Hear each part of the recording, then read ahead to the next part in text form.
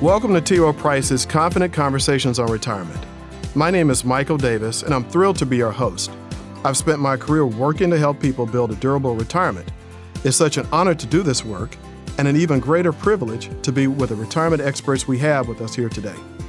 These professionals can help you feel more confident about your own retirement, whether you're planning for retirement or already there. In this episode, we're going to talk about some of T. Rowe Price's retirement research that focuses on how competing financial priorities can be a real confidence killer when it comes to planning for retirement.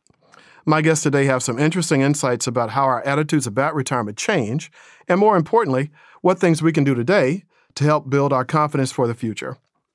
I'm here with T. Rowe Price experts Joshua Deitch and Rachel Wecker. They're frequent speakers on retirement topics. Welcome to the show, Josh and Rachel. Thanks for having us. Thanks, Michael. Great to have you here. So, Josh, I'm going to start with you. How do people typically gauge or measure how they are doing financially so they know if they're on the right track? It's a great question, and it's probably a really good place to start. What I would say is that there are a number of measures that are available, but typically they treat it as a math problem. They look at things like what's your age, how much you have saved, how much you're saving currently, and what's your asset allocation, and then it spits out a score that says, okay, you're on track or you're not on track. But we know that it's not solely a math problem, and it probably leaves half of what you really should be measuring on the table unmeasured. So if it's not a math problem, what do you think it is? Well, ultimately, it's a behavior issue. For example, you think about what you do on a daily basis. You get a paycheck. How do you spend that paycheck? Do you pay all your bills? Do you save money at the end of the month? Do you have credit card debt? Do you pay that off every month? So those are the things that we do on a day-to-day basis.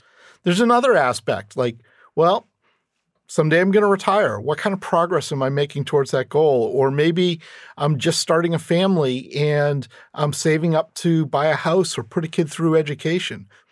And then lastly, there's always the future. So how does what I do today impact my future? You know, one of the things that I like to think about retirement in general, we have this old saying, I don't have to outrun the bear, I just need to outrun you. In contrast, saving for retirement is measured on an absolute basis. So what my friend, my neighbor is doing is largely irrelevant. I'm running against myself, not the bear.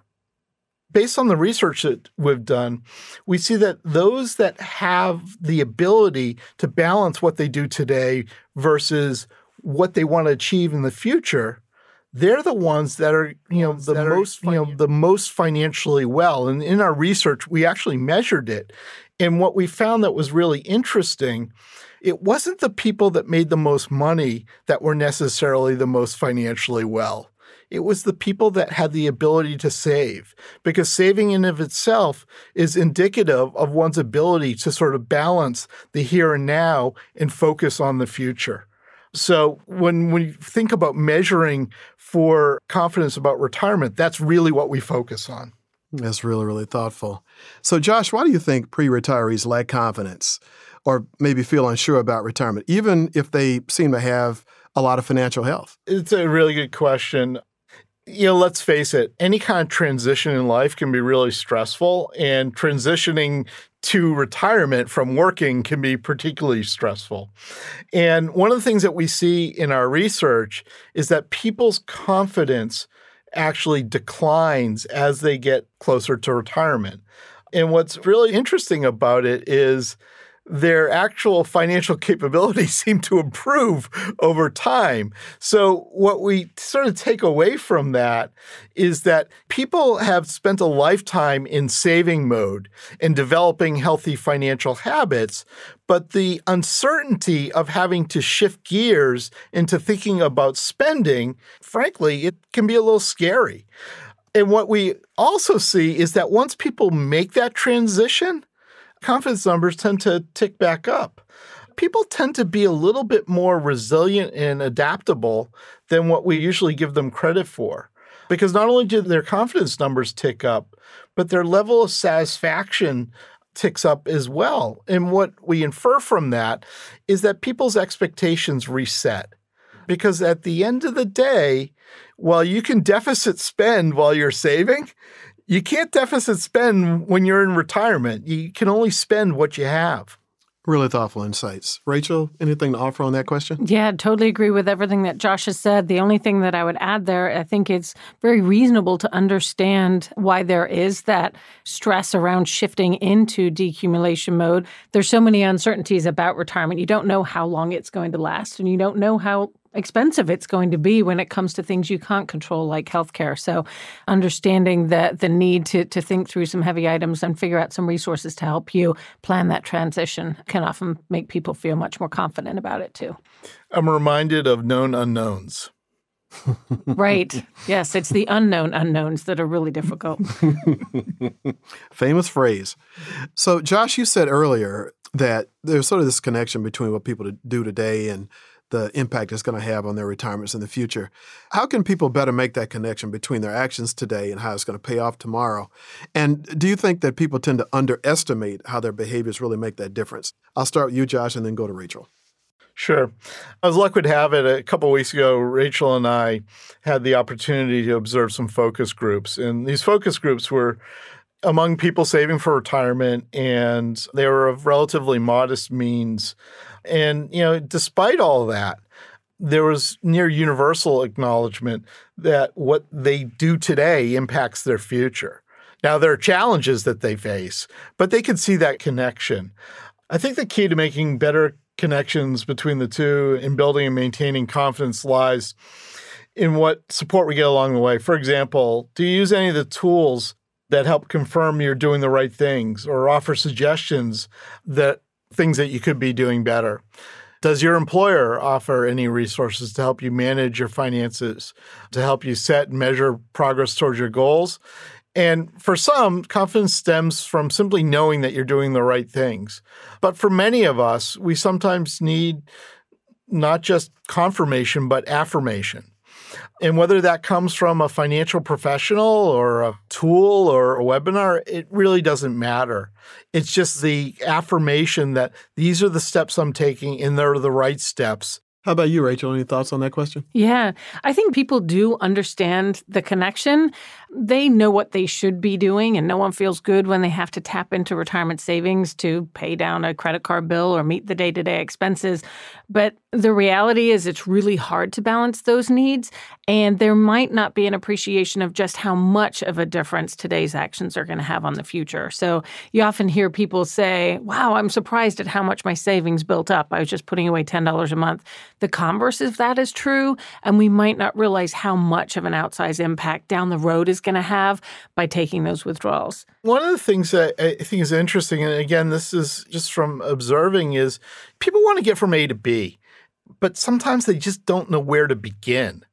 And sometimes it's as simple as finding out what those incremental steps are, because you can't just bite it off in one big bite.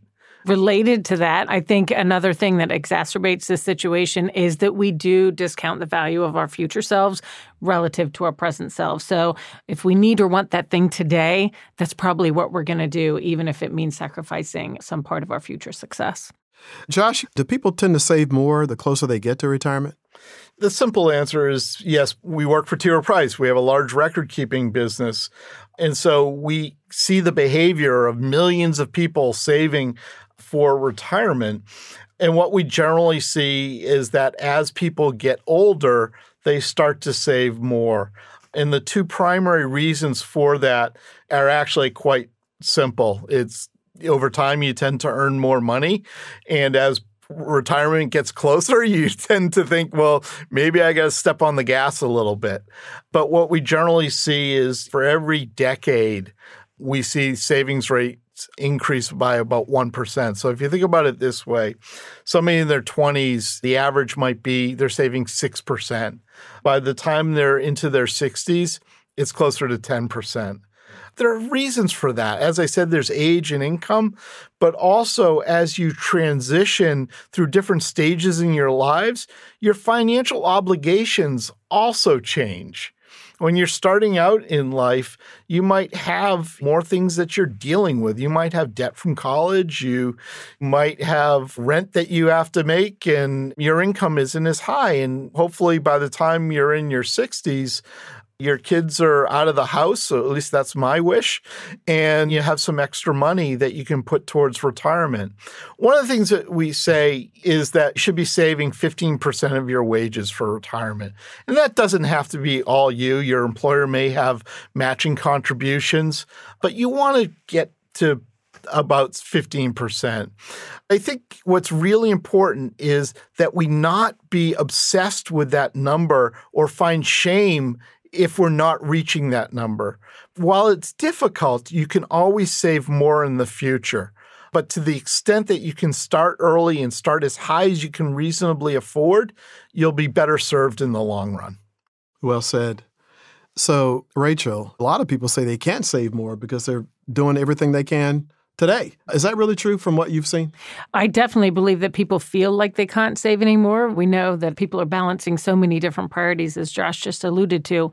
But we do know that when programs are put in place that makes it really easy or easier for people to save, participation rates in those retirement plans jump. So when people had to opt out of the plan as opposed to opting in, they were very likely to stay at whatever savings rates their employers put them in at. And I think that's the good news, is that when we can create mechanisms that make it as easy as possible for people to sort of be put on that right path, people tend to stay there. And we're starting to see some really encouraging news with really innovative programs, as some employers are looking for ways to help their employees pay down student debt or build up emergency savings plans. And what we're anecdotally hearing, these programs are still very new at this point, is that as employees are encouraged to do that, at the same time as saving for retirement, you're not seeing those savings rate and retirement plans cannibalize. So I think that the design of solutions or retirement plan designs can go a long way to helping people when they just don't think they can do anymore. I think one of the things that Rachel's really touching on is a lot of the barriers we have to success are simply our own behaviors. And the role that technology now plays in our lives, we can use it to our advantage to break down those barriers because, again, it's very easy to say, if it's through your employer, I want to save $20 a pay period for emergency savings. Or if it's not with your employer, I'm pretty sure your bank will allow you to do the same thing. And once you automate it, that money's gone. You don't see it, so you don't spend it. And so that's just one way that technology helps us break down unhealthy behaviors, or even if they're not unhealthy, adopt better behaviors.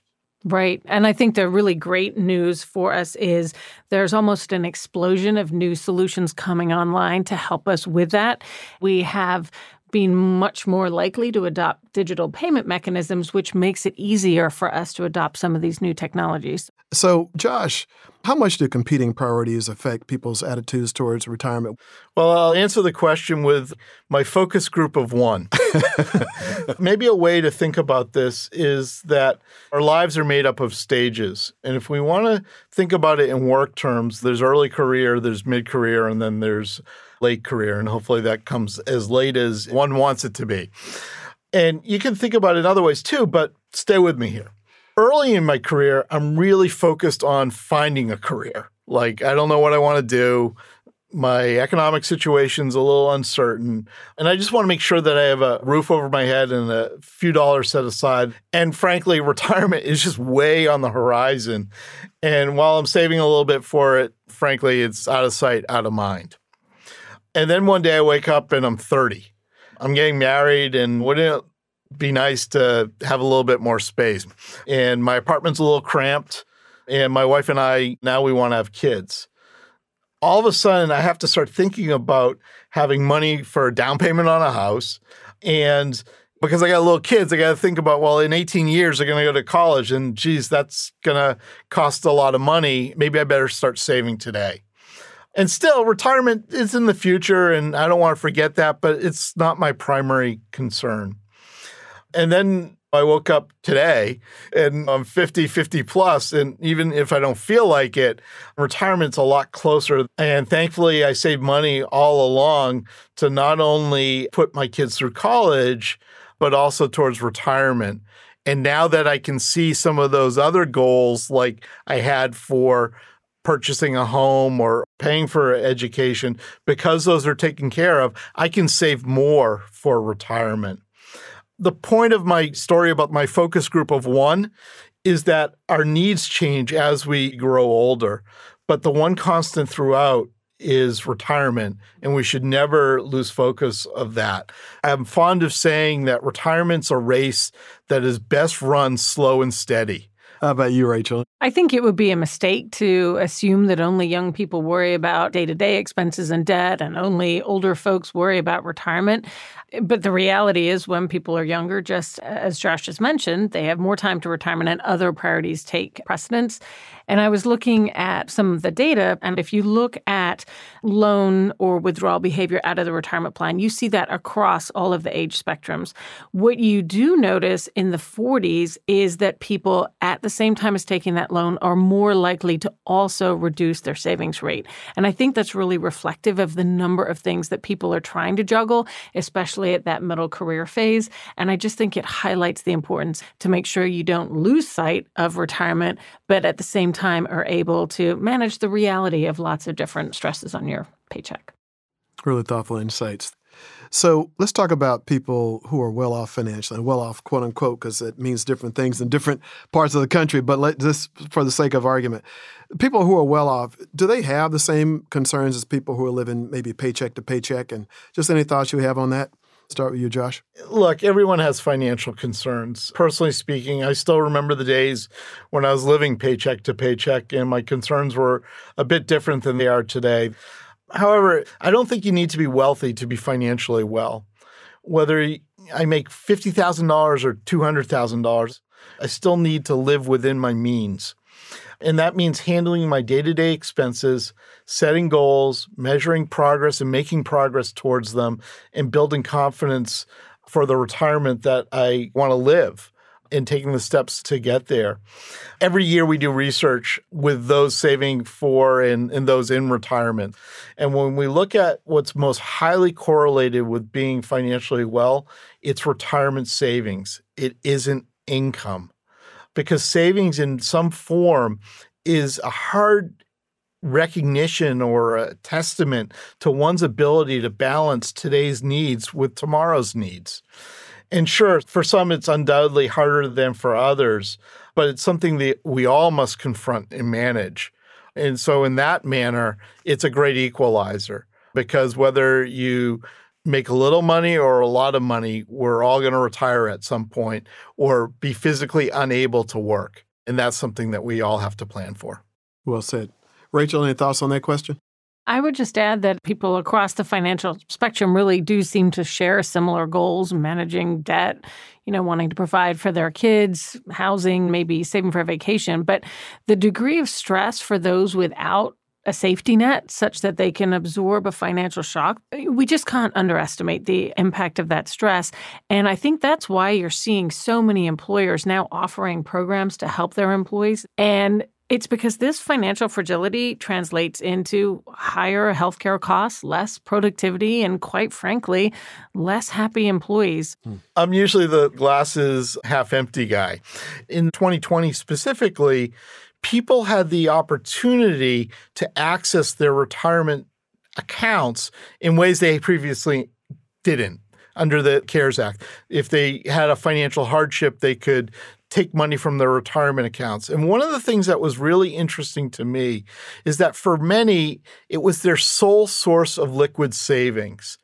And although it's really painful to watch people take from a long-term financial goal to pay for something current, one of the things that we observed was that people, even when they were taking money from their savings, they were continuing to save. And in many cases, they were actually increasing their savings rate. So they knew that they were making a difficult decision, but they were interested in mitigating it in the best and the only way they knew how, which was to continue saving and hopefully save more. Thoughtful. So, Josh, what things do you think pre-retirees worry about the most? Pre-retirees worry about the things that you would expect. Will I be able to maintain my standard of living in retirement? Do I have enough to pay for health care? That's a big number that's often thrown out there. What if I have some sort of medical emergency and I have a large bill, or my house needs a new furnace? They worry about these things because they're still working and, frankly, they're unknown. Further, when you're working, you get a paycheck, whether it's every week, every other week, or once a month. And they know that tomorrow they won't have a paycheck. I hate to oversimplify this, but let's face it, the unknown is scary. But let me go back to something we touched on earlier. When you asked me about how one measures financial wellness, there's really three things that we look to measure. One is your household financial behaviors. The other is progress made towards financial goals. And then lastly, confidence in one's future retirement. These categories or ways of thinking about it, they're not abstractions. What we did in our research is we measured them. And what we saw, as I mentioned earlier, is that financial capability in the form of household financial behaviors or progress made towards goals, that actually improved with time, but confidence declined. And what I take away from that is as retirement gets nearer, the anxiety increases. And despite people actually being many times well prepared, and they should be giving themselves more credit than they often do. Saving habits are really hard to break.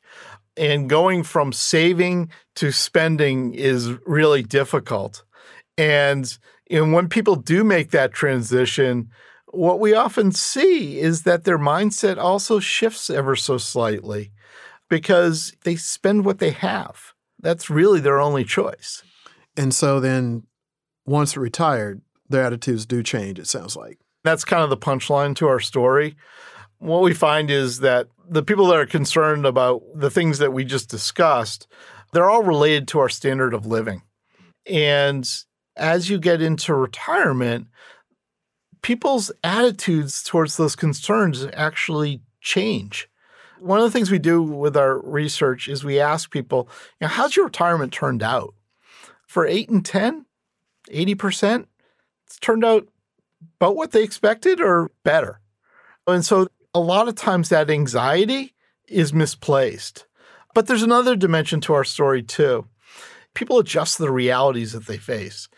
If you go to a financial professional, and I did this myself in the past year, they're going to ask you a lot of questions to understand how you spend your money. And then they'll help you figure out, okay, this is how much income you need to support the way you live your life. If you've saved sufficiently, your concerns are going to be fewer because those unknowns are going to go to knowns. But even if you are of more modest means, what you'll find is that people adapt. And I think the adapt piece, the really great news there is not only do they adapt, but their satisfaction levels don't go down. Often we talk about a retirement savings crisis. And yes, there is a gap between what people have and what they'll need. But I can assure you there are researchers looking for millions of miserable retirees, and they're extremely frustrated that they can't find them. So what it tells us is that the behavior changes in retirement, and people are incredibly resilient and adaptable and find satisfaction in what they have. So, Rachel, is there some kind of framework that people can use to think about their finances and really set them on the road for retirement success? We have a savings hierarchy, and it informs all of the education we provide and the tools that we make available. And it's pretty straightforward. It needs to start with an emergency savings account, so you have that safety net that we've talked about. And if people can do that while at the same time as managing their day-to-day expenses and get started saving for retirement, we think that they should do that because it's so important to get started for longer-term goals as early as you can. But if that's just not possible, we tell people to get that emergency savings started as soon as possible. really attack those bills to get them to a manageable level, and then start working on retirement savings. And once you've got that on a good path, then start to focus on your other goals. So, Rachel, any context you can provide for listeners on how much emergency savings they should have? So we break that into two pieces. Psychologically, building up a decent chunk of money can be intimidating. So we will suggest that people get that ball rolling and work towards maybe a more modest sum to get started. But ultimately, we would say that, just as other experts in the field would say, 3 to 6 months is a really important sum to target. And if we've learned anything over the pandemic, is the importance of having that safety net. And without that safety net, people needed to turn to the one place they had resources and tap those retirement savings, which we know is not optimal for improving long-term outcomes. For sure. So, Rachel, is there anything that people can do to feel better about the financial decisions they need to make today to prepare them for the future so they can continue to stay on track for a really great retirement? Yes. And I love that question because I think it's one of the really bright spots that we have uncovered throughout our experience and our research. And that's that we consistently see people's confidence increase as soon as they engage in having a financial plan. And we know that no one's financial situation improved radically overnight. But having an actionable plan can have that kind of impact on how people feel about money and their confidence levels. Rachel, are there resources available that might help people who want to stay on track? And where can people find those resources? There's really no shortage of solutions. There's a lot of new technologies that are coming out, heading straight to the consumer. Employers are offering lots of programs. And then there are also financial professionals who are really happy to sit down with folks and put together a personalized plan. For most, advice or help or services available through one's retirement plan at work are probably sufficient. What's great about the retirement plan is the services are available for everyone. It's a great equalizer. And it doesn't matter what your level of income is or your wealth. Everybody gets a standard or an equal level of assistance. For others, that may not fit the bill. They may want to work with a financial professional. But in the end, it's really about preference. How much effort do you want to make? What's your level of commitment? What's your level of involvement? Those should be the deciding factors as to which forum, if you will, is best or right for you. So important. Well said. This has been a terrific conversation, and I feel like we've covered a lot of ground. It might be helpful for the listeners to have just a quick summary of key takeaways they can go away from this episode with. So I'll start with you, Josh. That may be the hardest question you've asked all day is a quick summary. I don't know if I have it in me. So what I'll leave you with is, if we just sort of strip away the jargon and high-minded words, financial wellness is essentially about our own behavior with money and how that relates to our personal finances. Financial wellness, or being financially well, doesn't end at retirement. Transitioning from saving to spending is part of the spectrum of life stages. Sure, your needs may change, but the fundamental elements of managing day-to-day household finances, making progress towards financial goals, and how your ability to achieve these things affects your view of future retirement remains the same. And so this isn't point in time. This is a practice for life. That was a great summary. How about you, Rachel? Yeah, I would say really understanding not only that there is a connection between the current and the future, but the degree of that impact. Recognizing how much better you're going to feel if you put together a realistic plan so you know how you're going to get from point A to point B. And then looking for solutions that put the savings on autopilot. We know what a dramatic difference that can make to your successful outcome. It's really, really great. It's hard to believe it, but our time is actually just about up. But before we go, I wanted to ask each of you just to give our listeners a suggested next step, parting thought that you'd want to leave them with. And Josh, I'll start with you. I would just suggest that you keep it simple. What's the next thing that you can do that will make an impact on your financial well-being? Is it saving a little bit more for retirement? Is it putting some money away for a rainy day? Whatever that action is, make it simple and make it easy to do. I think the most important thing is just to get started and make it feel like it's manageable, and no step is too small. Well said. So thanks so much for joining us today. It's been a terrific conversation. Thanks, Rachel. Thank you. Thanks, Josh. Thank you. Great to have you guys here. Again, I'm Michael Davis. I want to thank you all for listening. please tune in for our next episode where we'll discuss retirement income. If you like Confident Conversations on Retirement, please rate us and subscribe wherever you get your podcasts. Until next time, be well, and I wish you all many confident tomorrows to come. T. Rowe Price, Retire with Confidence. This episode of Confident Conversations on Retirement is provided for general and educational purposes only and is not intended to provide legal, tax, or investment advice. This podcast does not provide recommendations concerning investments, investment strategies, or account types. It is not individualized to the needs of any specific investor and not intended to suggest any particular investment action is appropriate for you, nor is it intended to serve as a primary basis for investment decision-making. The views contained herein are as of the date noted on the material and are subject to change without notice. These views may differ from those of other T. Rowe Price Group companies and/or associates. Copyright 2022 T. Rowe Price. All rights reserved. T. Rowe Price. Invest with confidence. Retire with confidence. The Bighorn Sheep Design and Confident Conversations, collectively and/or apart, are trademarks of T. Rowe Price Group Incorporated. All rights reserved. T. Rowe Price Investment Services Incorporated. Distributor. T. Rowe Price Associates Incorporated. Investment Advisor.